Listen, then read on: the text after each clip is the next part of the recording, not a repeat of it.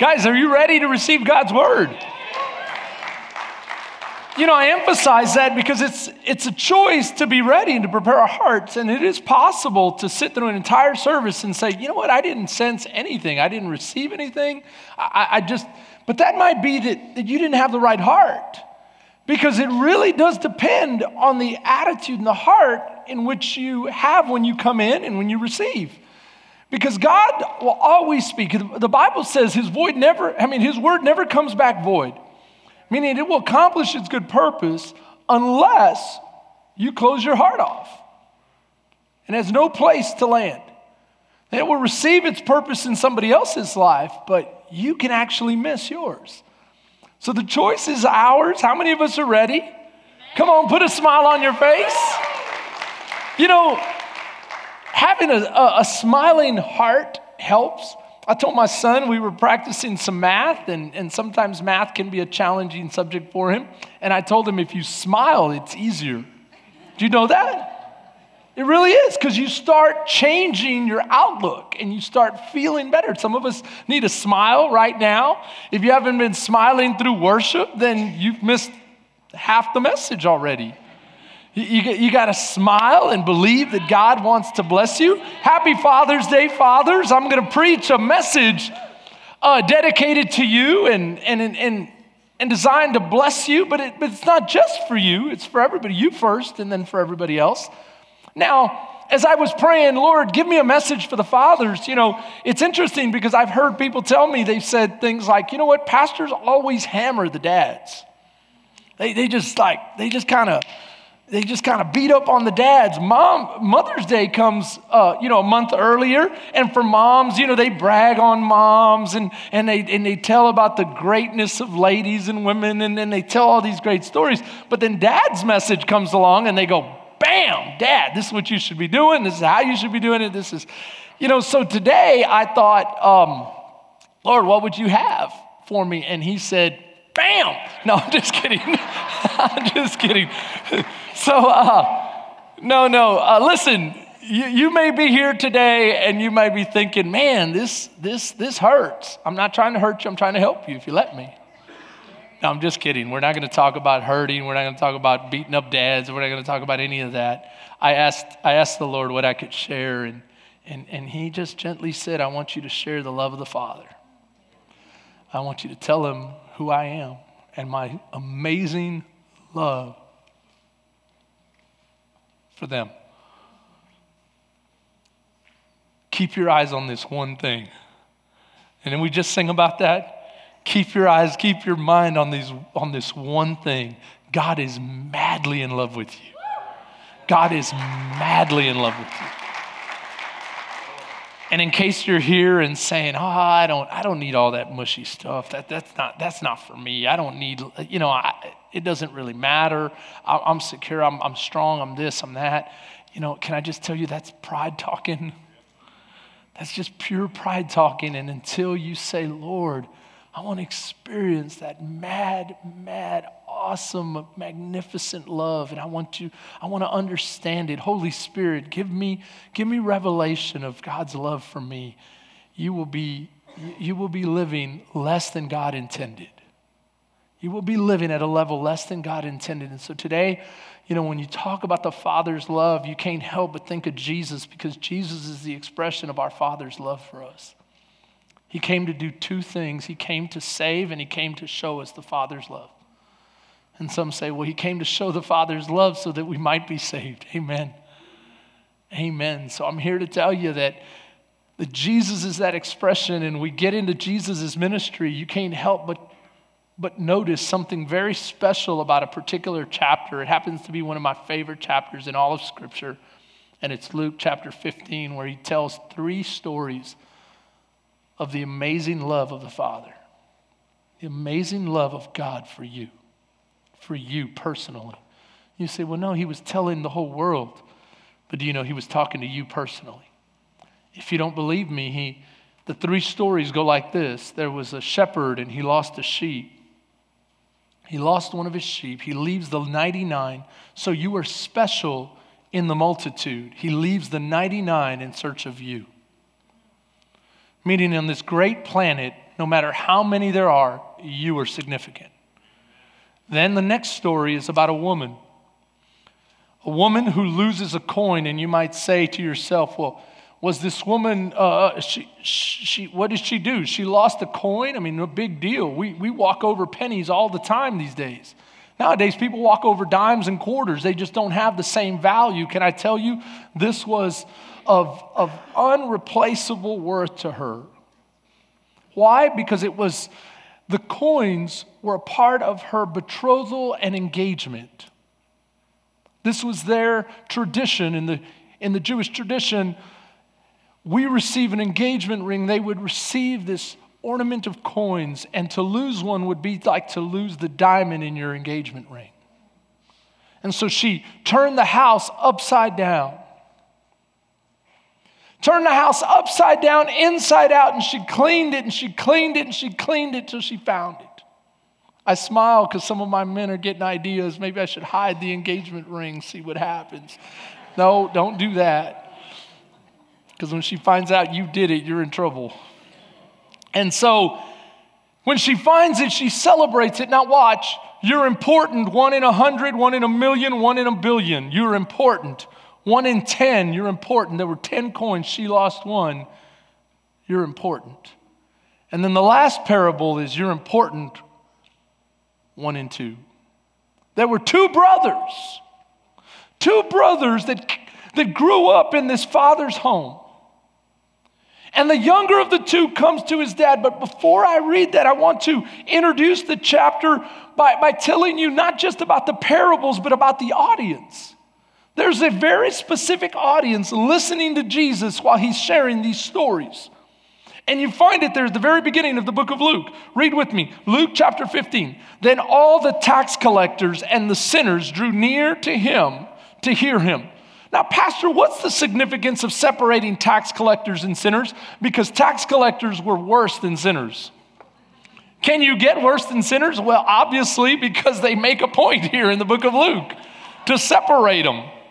You say, well, what's significant about a tax collector? A tax collector was the very worst in the Jewish culture. Why? Because Israel was being occupied by Rome. They were under Roman rule and under Roman taxation. But a tax collector was a Hebrew who had aligned himself with the Roman government and purposely went to get authority from the Roman government to be able to tax his own people. And then he would use that authority to extort from them. That means tax them more than what was necessary so that he could make himself rich in the process. They were considered traitors, extortionists, thieves. They were considered the worst of the worst of the worst. And here you have the worst of the worst of the worst following after Jesus. Everywhere Jesus went, they wanted to go. Everywhere the sinners, Jesus went, sinners wanted to go. Do you find it interesting that the King of all of glory is here and the people that are most attracted to him are the worst? It's interesting because nowadays you don't see those people beating down the doors to church. But if Jesus were, we should attract those kind of folks in our lives because they're the ones that know they need hope. Then you had another group of folks. You had the Pharisees and the scribes. Who are those? Those are the religious leaders. Those were the experts in the law. Those that were all around God's goodness but couldn't receive it. Why? Because of their pride. They were so proud they didn't realize they needed a Savior. And they would look down their nose at everybody else and say, look at those lowlives. Why does he entertain them? Why does he love them? Because to understand Jesus is to understand why he came. And he came to seek and to save those who were lost and to show us the love of a Father who loves his children desperately and tirelessly and with an everlasting, never-ending love.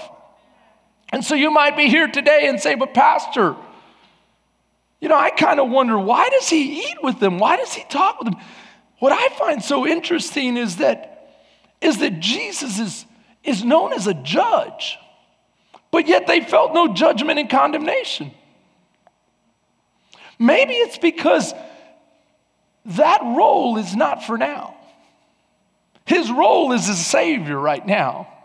His role is not to condemn right now. Judgment will come, but at the end of the age. Right now, his role is to share with you the love of the Father. And some might say, well, Pastor, are you sure? Well, quote with me one of the greatest verses in all of Scripture, John 3:16. For God so loved the world that he gave his what? His one and only Son, that whosoever believes in him should not perish but have everlasting life. And God did not send Jesus into the world to condemn the world, but to save the world through him. So Christ's role is not to condemn. Christ's role is to love and to show the love of the Father. But do you know that when you're proud and you're filled with pride, the love of the Father draws you away? When you humble yourself, the love of the Father draws you near. And you see this in the story of the two sons. Turn in your Bibles to verse 11 of chapter 15. Jesus continued. This is the third of three stories. There was a man who had two sons. How many sons? Two. So you're important, 1 in 100. You're important, 1 in 10. You're important, 1 in 2. If you have a brother, you're important to God. He had two sons. The younger said to his father, Father, give me my share of your estate. Give me my share of the estate so that I may go and do what I want to with it, is what he's saying. So he divided his property between them. Now I need you to understand, he could ask, but this was completely disrespectful. Because for a younger son or any son to ask his father for his share of his inheritance was basically saying to the father, I wish you were dead, or why don't you hurry up and die so I can have what I want?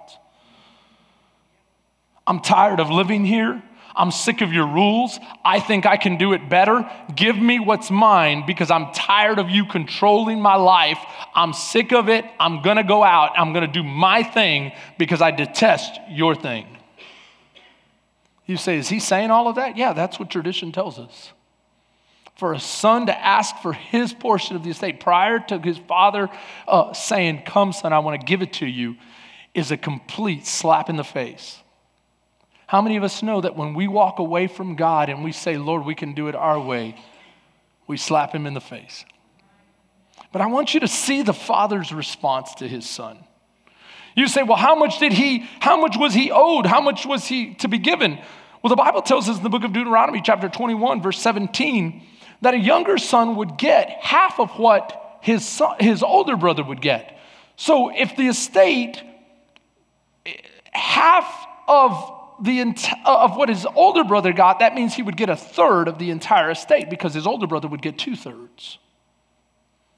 And so we see that in the book of Deuteronomy, and you see here that the Bible continues on with the story. Jesus says not long after that, the younger son got together all that he had, and he set off for a distant country, and there he squandered his wealth in wild living.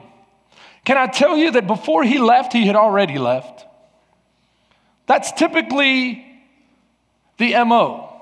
That before we say it, our heart's already felt it.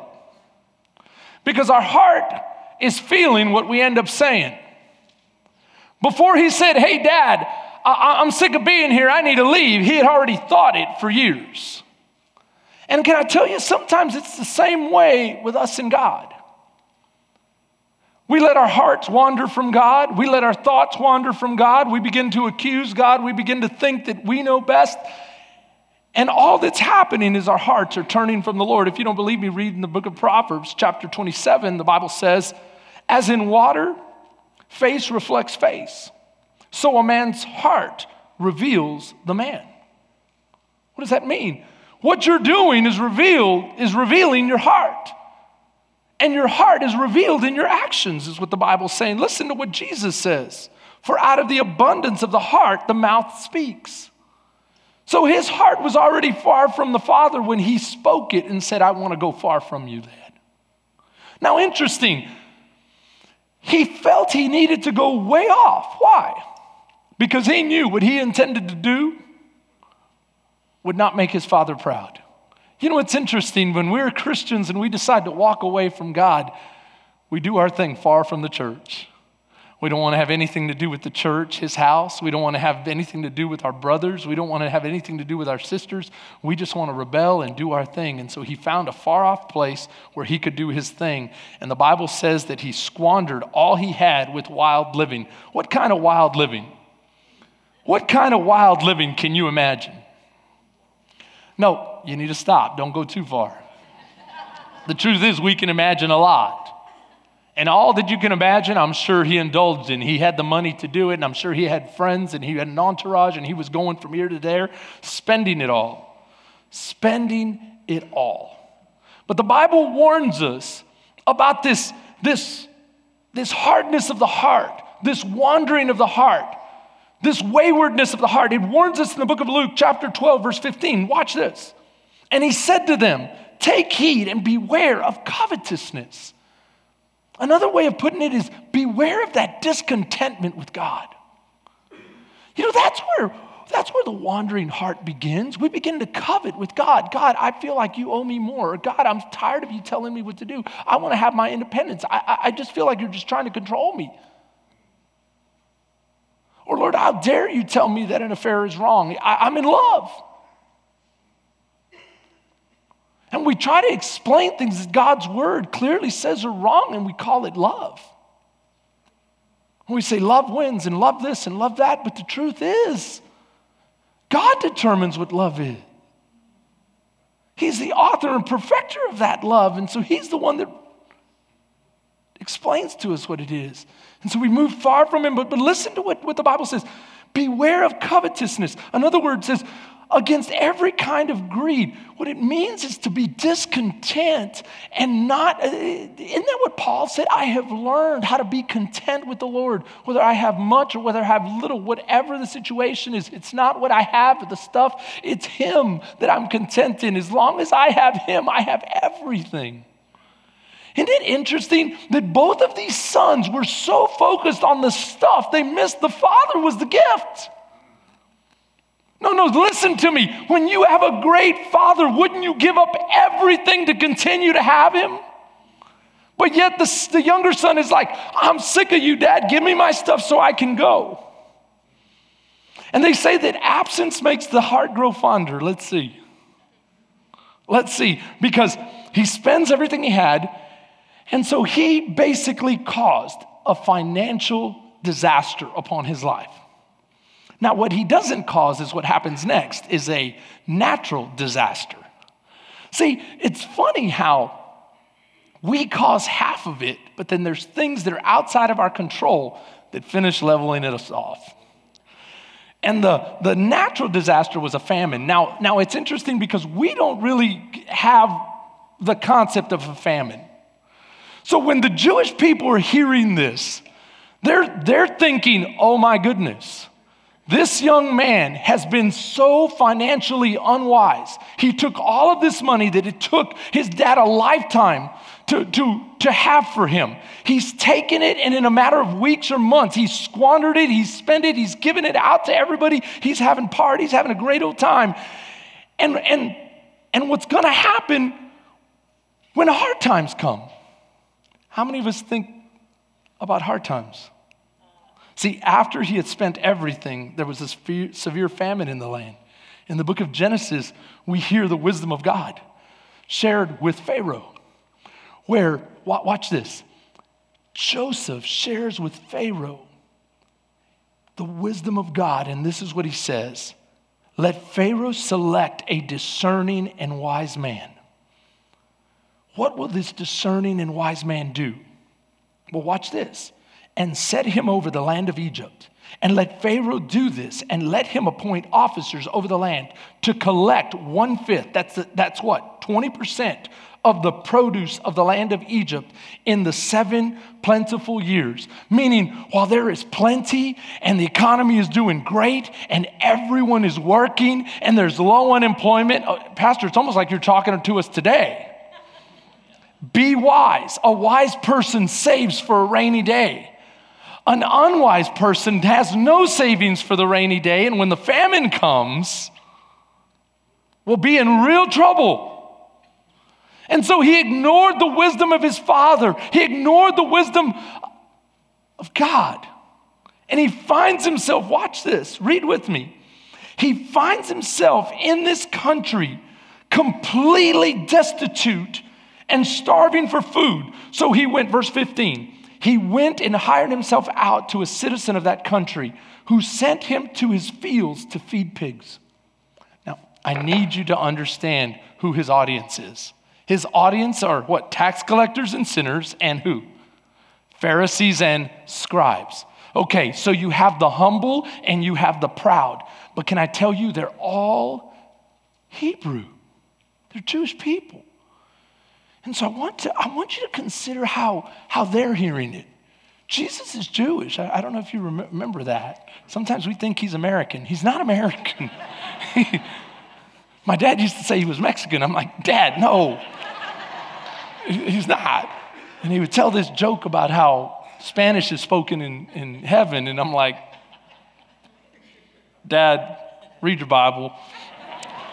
He's Hebrew. And he's speaking to a Hebrew audience, and he's telling them that this father has just been so disrespected by his son, and that his son has gone to a far-off country, left his own people. Why? Because he's doing things that the law considers detestable. And now he is broke, busted, and disgusted with nothing, and he finds himself in such desperate straits that he is willing to work. Listen, to a Hebrew person, to a Jewish person, a pig is unclean. They won't touch them. They won't have anything to do with them. They don't raise them. They don't care for them. They don't have anything to do with them. And yet this son of this well-to-do father has reached the lowest of the low. Can you imagine what's going on in these guys' minds? These people are saying, oh my goodness, I've been there. These guys are saying, I've never been there, and how dare he? If that were my son, he's dead to me.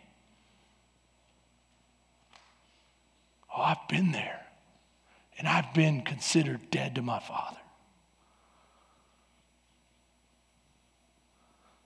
And so everyone's hanging on and sitting on pins and needles, just waiting. What is the father going to do? And then this is what Jesus is setting up. And he says this, he says in verse 16, so he longed to fill his stomach with the pods that the pigs were eating, but no one gave him anything. You know what's interesting? That when you reach your lowest point, it's just you. Where are his friends?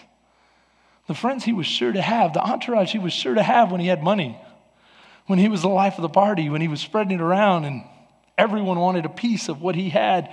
Now there's no one to be found. He's broke, busted, and disgusted by himself. No one was there to give him anything. And everyone in the audience is holding their breath. And then you have verse 17, when he came to his senses. Can I tell you that's probably one of the most significant phrases in all of Scripture, when he came to his senses. How many of us know you have to come to your senses? Can I tell you there was a group of people that were ready to come to their senses? There was another group that weren't ready yet. They were too proud. All they kept having was indignation. And these guys were ready to hear the love of the Father. The other group was condemning the love of the Father. And so here we have, he came to his senses. He came to that point where he had to reckon with himself, this is not good. I have done wrong. What am I doing? There has to be an uncomfortable feeling to the point that it shakes you from your slumber, and you get to a point where you say, no longer is this good enough for me. No longer will I remain here. I must change my mindset and take responsibility for bringing myself to this point. That's what got him to think the next thing. And he said, how many of my father's hired servants have food to spare? And here I am starving to death. What is wrong with me? See, the book of Romans tells us, watch this. Or do you despise the riches of his goodness, his forbearance, his long suffering? What are we talking about? We're talking about the Father. We're saying sometimes we despise it and we run from it. But that goodness is what we'll remember. Listen to what it says. Not knowing that the goodness of God leads us to repentance. It's that goodness, that love that we ran from that we'll long for someday. That we will say, oh my goodness, what am I doing here? My dad is a great dad. God is an awesome God. So verse 18, I will set out and go back to my father and say to him, Father, I have sinned against what? Heaven and against you. I am no longer worthy to be called your son. Make me like one of your hired servants. You know what this shows? This shows real repentance. This shows I'm tired of my attitude. I have done wrong. No longer will I be the center of attention, but instead, God, I'm going to come back to you. I just want to live in your love. And Lord, I'm willing to just be a servant. What if you come back and said, I'm going to go demand my position as son back? That wouldn't have shown real repentance. That's what got him in trouble in the first place. Isn't it interesting? Oh, we'll keep talking about that later. Let's keep going. Verse 20, so he got up and went to his father. How important is that in connecting with coming to your senses? See, coming to your senses is not, oh my goodness, I'm in a horrible spot. Coming to my senses is, oh my goodness, I'm in a horrible spot because of me. So I got to get up. Notice, so he got up and he went to his dad. Now, I want you to see the love of the Father here. Here's where it all starts. But while he was still a long way off, when he was a long way off, his father saw him and was filled with compassion for him. He ran to his son, threw his arms around him, and kissed him. So immediately the Father's heart towards us is compassion. I don't care what you've done.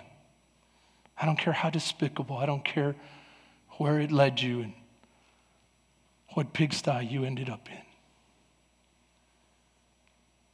God's love for you is compassion. Now let's unpack this verse. Compassion leads you to what? To wait and look for your son. Notice the father wasn't in the house. The servant didn't have to come get him. The father was out looking for his son. He sat there night after night, day after day, waiting for his son's return. You know what I find interesting? No one had to tell him, hey, Dad, I think that's your boy. A father knows his son. You grab any father and you say, I'm only going to show you a silhouette of your son. Will you pick him out? I can pick him out. I've always said that about my son. I can pick him out. I can pick out his skinny physique. He's nice and thin. His broad shoulders now. I can pick out that hair of his head. I can pick out his ears. He used to, when he was little, they were big, and he had this skinny little neck. And now I can pick out this awesome, handsome young man that he's becoming. I can pick out my son. But guess what? Doesn't even compare to how God can pick you out. And what is he saying? He's saying 1 in 100, 1 in 10, 1 in a billion, 1 in 10 billion, 1 in whatever. He knows you because he loves you intimately. He loves you intimately. And so while he was afar off, he ran to meet him. I need you to understand. He ran, he hugged him, and he kissed him. This is not what the Jewish people were expecting. These are what this group desperately wanted. This is what this group condemns the Father for. They can't understand this kind of love. Why?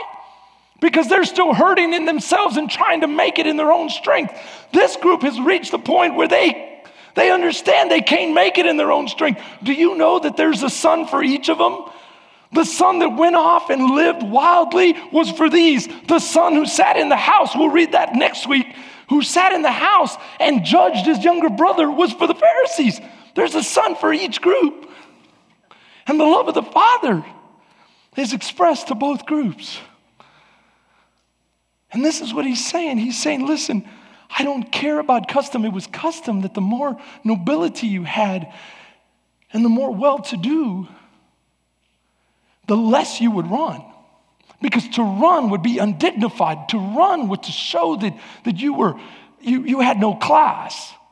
But the more wealth you had, the slower your pace, and you didn't move for others, others moved for you. So what does this show his son when he sees his father running? Can I tell you, God the Father wants to run to you. Now some of you may be here saying, well, God, I don't see you here. Maybe because he doesn't see you there. Now that was deep. You might say, but God, I don't see you here. And God is saying, maybe because I don't see you there yet. You need to get on the top of the hill. You need to turn toward the cross. You got to get on the path, and God will meet you there. Believe me, he'll meet you there. He'll run faster than you run. But I want him to meet me in the pigsty. God's saying, no, I want to see you get up. I want to see you come to your senses. All you have to do is come towards me, and I'm there to run after you, to hug you, to kiss you, to love you, to tell you that you are my son. Now watch this. Then the son said to his father, I have sinned against heaven and against you. I am no longer worthy to be called your son. What's the rest of the speech he prepared? I will be a hired hand, so forth and so forth. I've done a bunch of bad things. He was going to go into this long speech. The father interrupts his speech. Because the father doesn't care about all of that. He doesn't want you to relive all that shame and hurt. All he wants to know, has your heart come back? If your heart's come back, then that's good enough for me. I'll take it from here. So, but I like to really just kind of focus on all the crud. No, that's the enemy trying to get you to relive it. I can remember one time I was on my knees and I kept asking God to forgive me. And I felt him say to me very, very sternly, I have forgiven you the first time you brought it up. And I have forgotten it, but you keep reminding both of us. Can I tell you the love of the Father is one that he loves you so much that when you turn to him and you ask him to forgive you, you're forgiven. And you might say to yourself, well, Pastor, what does this mean for me? Why are you preaching this love of the Father? Because the truth is the love of God and the love that he wants you to know and to realize he has for you will change the way you live. Some of us as parents feel a tremendous amount of pressure that we're not measuring up. When you connect with God's love, he releases that pressure and helps you realize that even what you've messed up, he can make your path straight. Even when you've taken wrong turns, he'll make your path straight. He can restore what the enemy has broken. He will give you back what he has stolen. He can do more if you just turn the corner, come to the end of yourself, come to your senses and say, Lord, I need you. I need you. And so we finish this way. The Father says to him, in verse 22. But the father said to his servants, quickly, bring the best robe and put it on him. Put a ring on his finger and sandals on his feet. Bring the fatted calf and kill it. Let's have a feast and celebrate. For this son of mine was dead and is alive again. He was lost and is found. So they began to celebrate. Can I share a couple of things with you? Point number one is Jesus is sharing with both of his audience the hope of the Father. You say, point number one? You've already preached the whole message. We're just starting with point number one. They're going to go very quickly. Watch this. Jesus comes to share the hope of the Father. What do you mean the hope of the Father? God will never lose hope for you. He created you and he created you for a good thing. He created you to bring him glory. He created you so that you might have a relationship with him. And even when you walk away, God will wait for you and he never loses hope. You say, but Pastor, I've lost hope. And I was raised in such a way where my parents never had hope for me. They never said a kind word. I never felt like they had a hope for me. Others might say, well, Pastor, my parents had too much hope and they put too much pressure on me. And others might say, my parents were just right. Can I tell you, God is always just right. And his hope for you is to have a life of joy and peace and goodness and to live it in the fullest way possible. He wants that for you, but you might be feeling, but Pastor, I've wasted a lot of years. I've turned my back on God. And you know what? I once thought he had these great things in store for me. I feel like somehow I wasted it. I took it for granted. And now what? I'm telling you that God is waiting for you. He desires to have you be a son, a daughter again. He desires to make up for all of the shortcomings and all of the struggles and the trials and all that you put yourself through. He has hope for you. As a matter of fact, the Apostle Paul says this. He prays that the understanding, listen, the eyes of your understanding would be opened or enlightened, that you may know what is the hope of his amazing calling for you. Watch this. Number 2, Jesus was explaining in this parable not only the hope of the Father, but the eyes of the Father. The eyes of the Father are explained in the Old Testament, 2 Chronicles. For the eyes of the Lord range to and fro, looking throughout the earth and land, seeking those that he might bless, strengthen, and empower. Those that are called according to his purpose, that are committed to him. So this is what he's saying, what Jesus is saying. When he rounds that corner and he comes over that horizon and the Father sees him afar off, God will run to you because his eyes are for you. 1 in a billion, 1 in an entire city, 1 in a family. God is interested in you. In you. Okay, so you say, what is this thing about his eyes? What? See, some of us feel like God's eyes are always looking to see what we do wrong. Like he wants to impale us or strike us with a lightning bolt or do something horrible to us.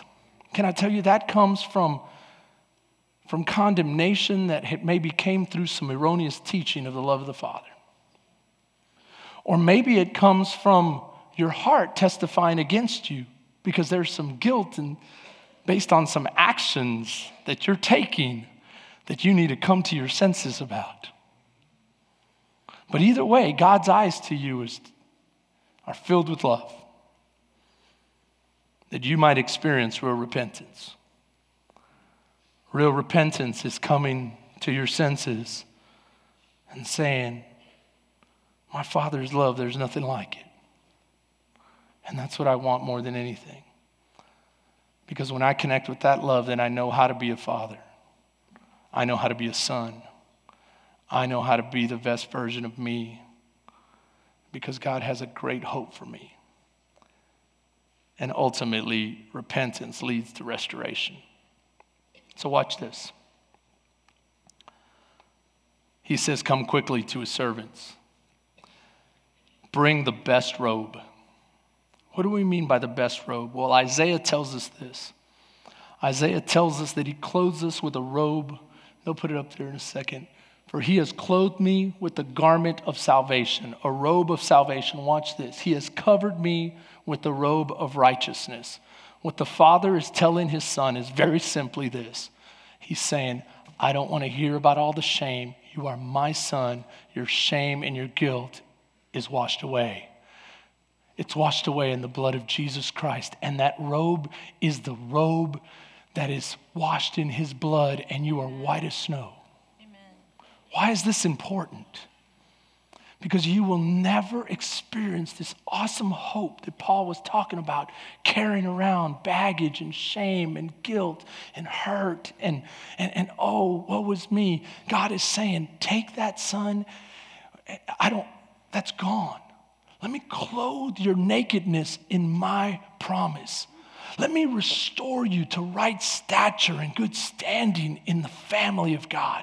You don't have to beg. You don't have to grovel. You don't have to do any of these things because my heart has always been for you. My eyes have always been for you. And now that you've turned back, you get the goodness of my love. This is what I need us to understand, is that God's love is unconditional, meaning God loved him even in the pigsty. God loved him.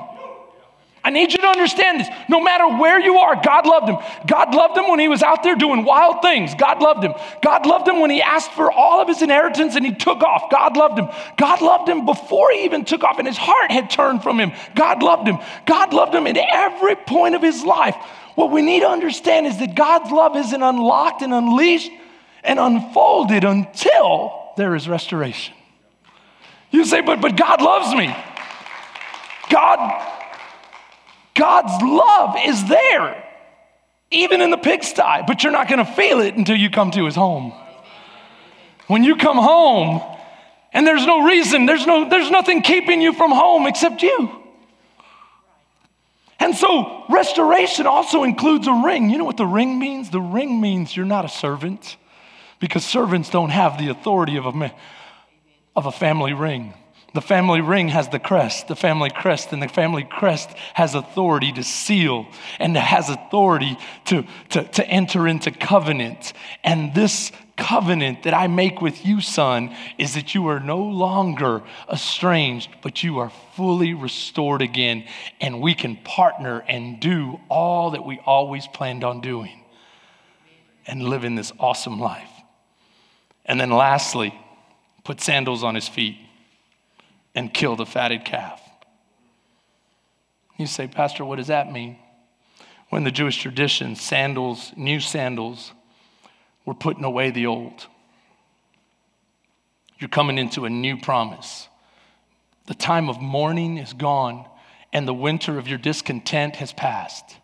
It is now spring, and something new is blooming, and that is the Father's love reuniting us, bringing us back into hope, bringing us back into relationship.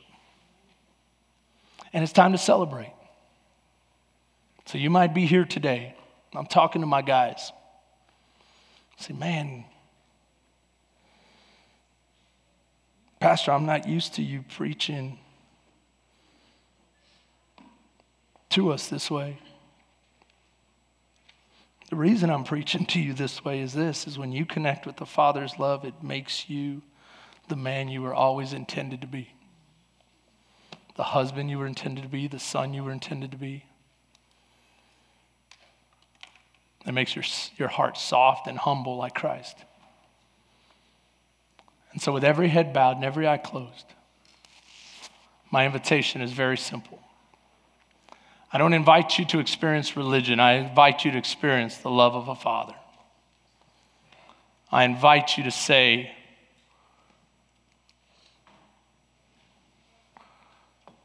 I come to my senses, Lord. I want all of you. I want to bring you my mess ups, my hang ups. I want to bring you all of my shortcomings. God, will you restore me to that sonship? And Holy Spirit, would you reveal to me how much God loves me so that I would walk in that kind of promise and newness and blessing. If that's you, I'm going to ask you to raise your hand. I see hands going up all over this place. Raise your hands high. I see your hands up. Okay, let's pray together, but before we pray, I want you to just look up and lock eyes with me. If you raise your hand, you have your hand raised, I want you to lock eyes with me. I see your decision. I see your hand. I see your hand. And let me just pray this message, this blessing over you. Father, you see them coming to a place of returning to you, of calling out to you. And I pray by the power of your Holy Spirit that you would take each and every person with their hand raised and give them a fresh revelation of your love for them. A revelation that will change the way they feel and view themselves and view you. That they would come to know that you are for them and not against them. That they can count on you. That you are not holding their past over them, but you have washed them white as snow. And today marks the first day of the rest of their lives, one as a son of the living God. clothed in the righteousness of Jesus Christ, meaning when you see them and they pray to you, you see your son Jesus, not them. You also see the ring that they have on their finger to seal and to walk in your authority to call things and to pray things over their own families. There's some fathers here that are wondering about their children. I want you, Lord, by the power of your Holy Spirit, to set their minds at ease and to say, give me your children, I'll take care of them. Ask in my name and it shall be done. Let them know, Lord, in Jesus' holy name, how much you love them. Amen. Foundation, I love you. Have a great, great Father's Day. Come on, let's stand and sing one last time, church, with all of our hearts.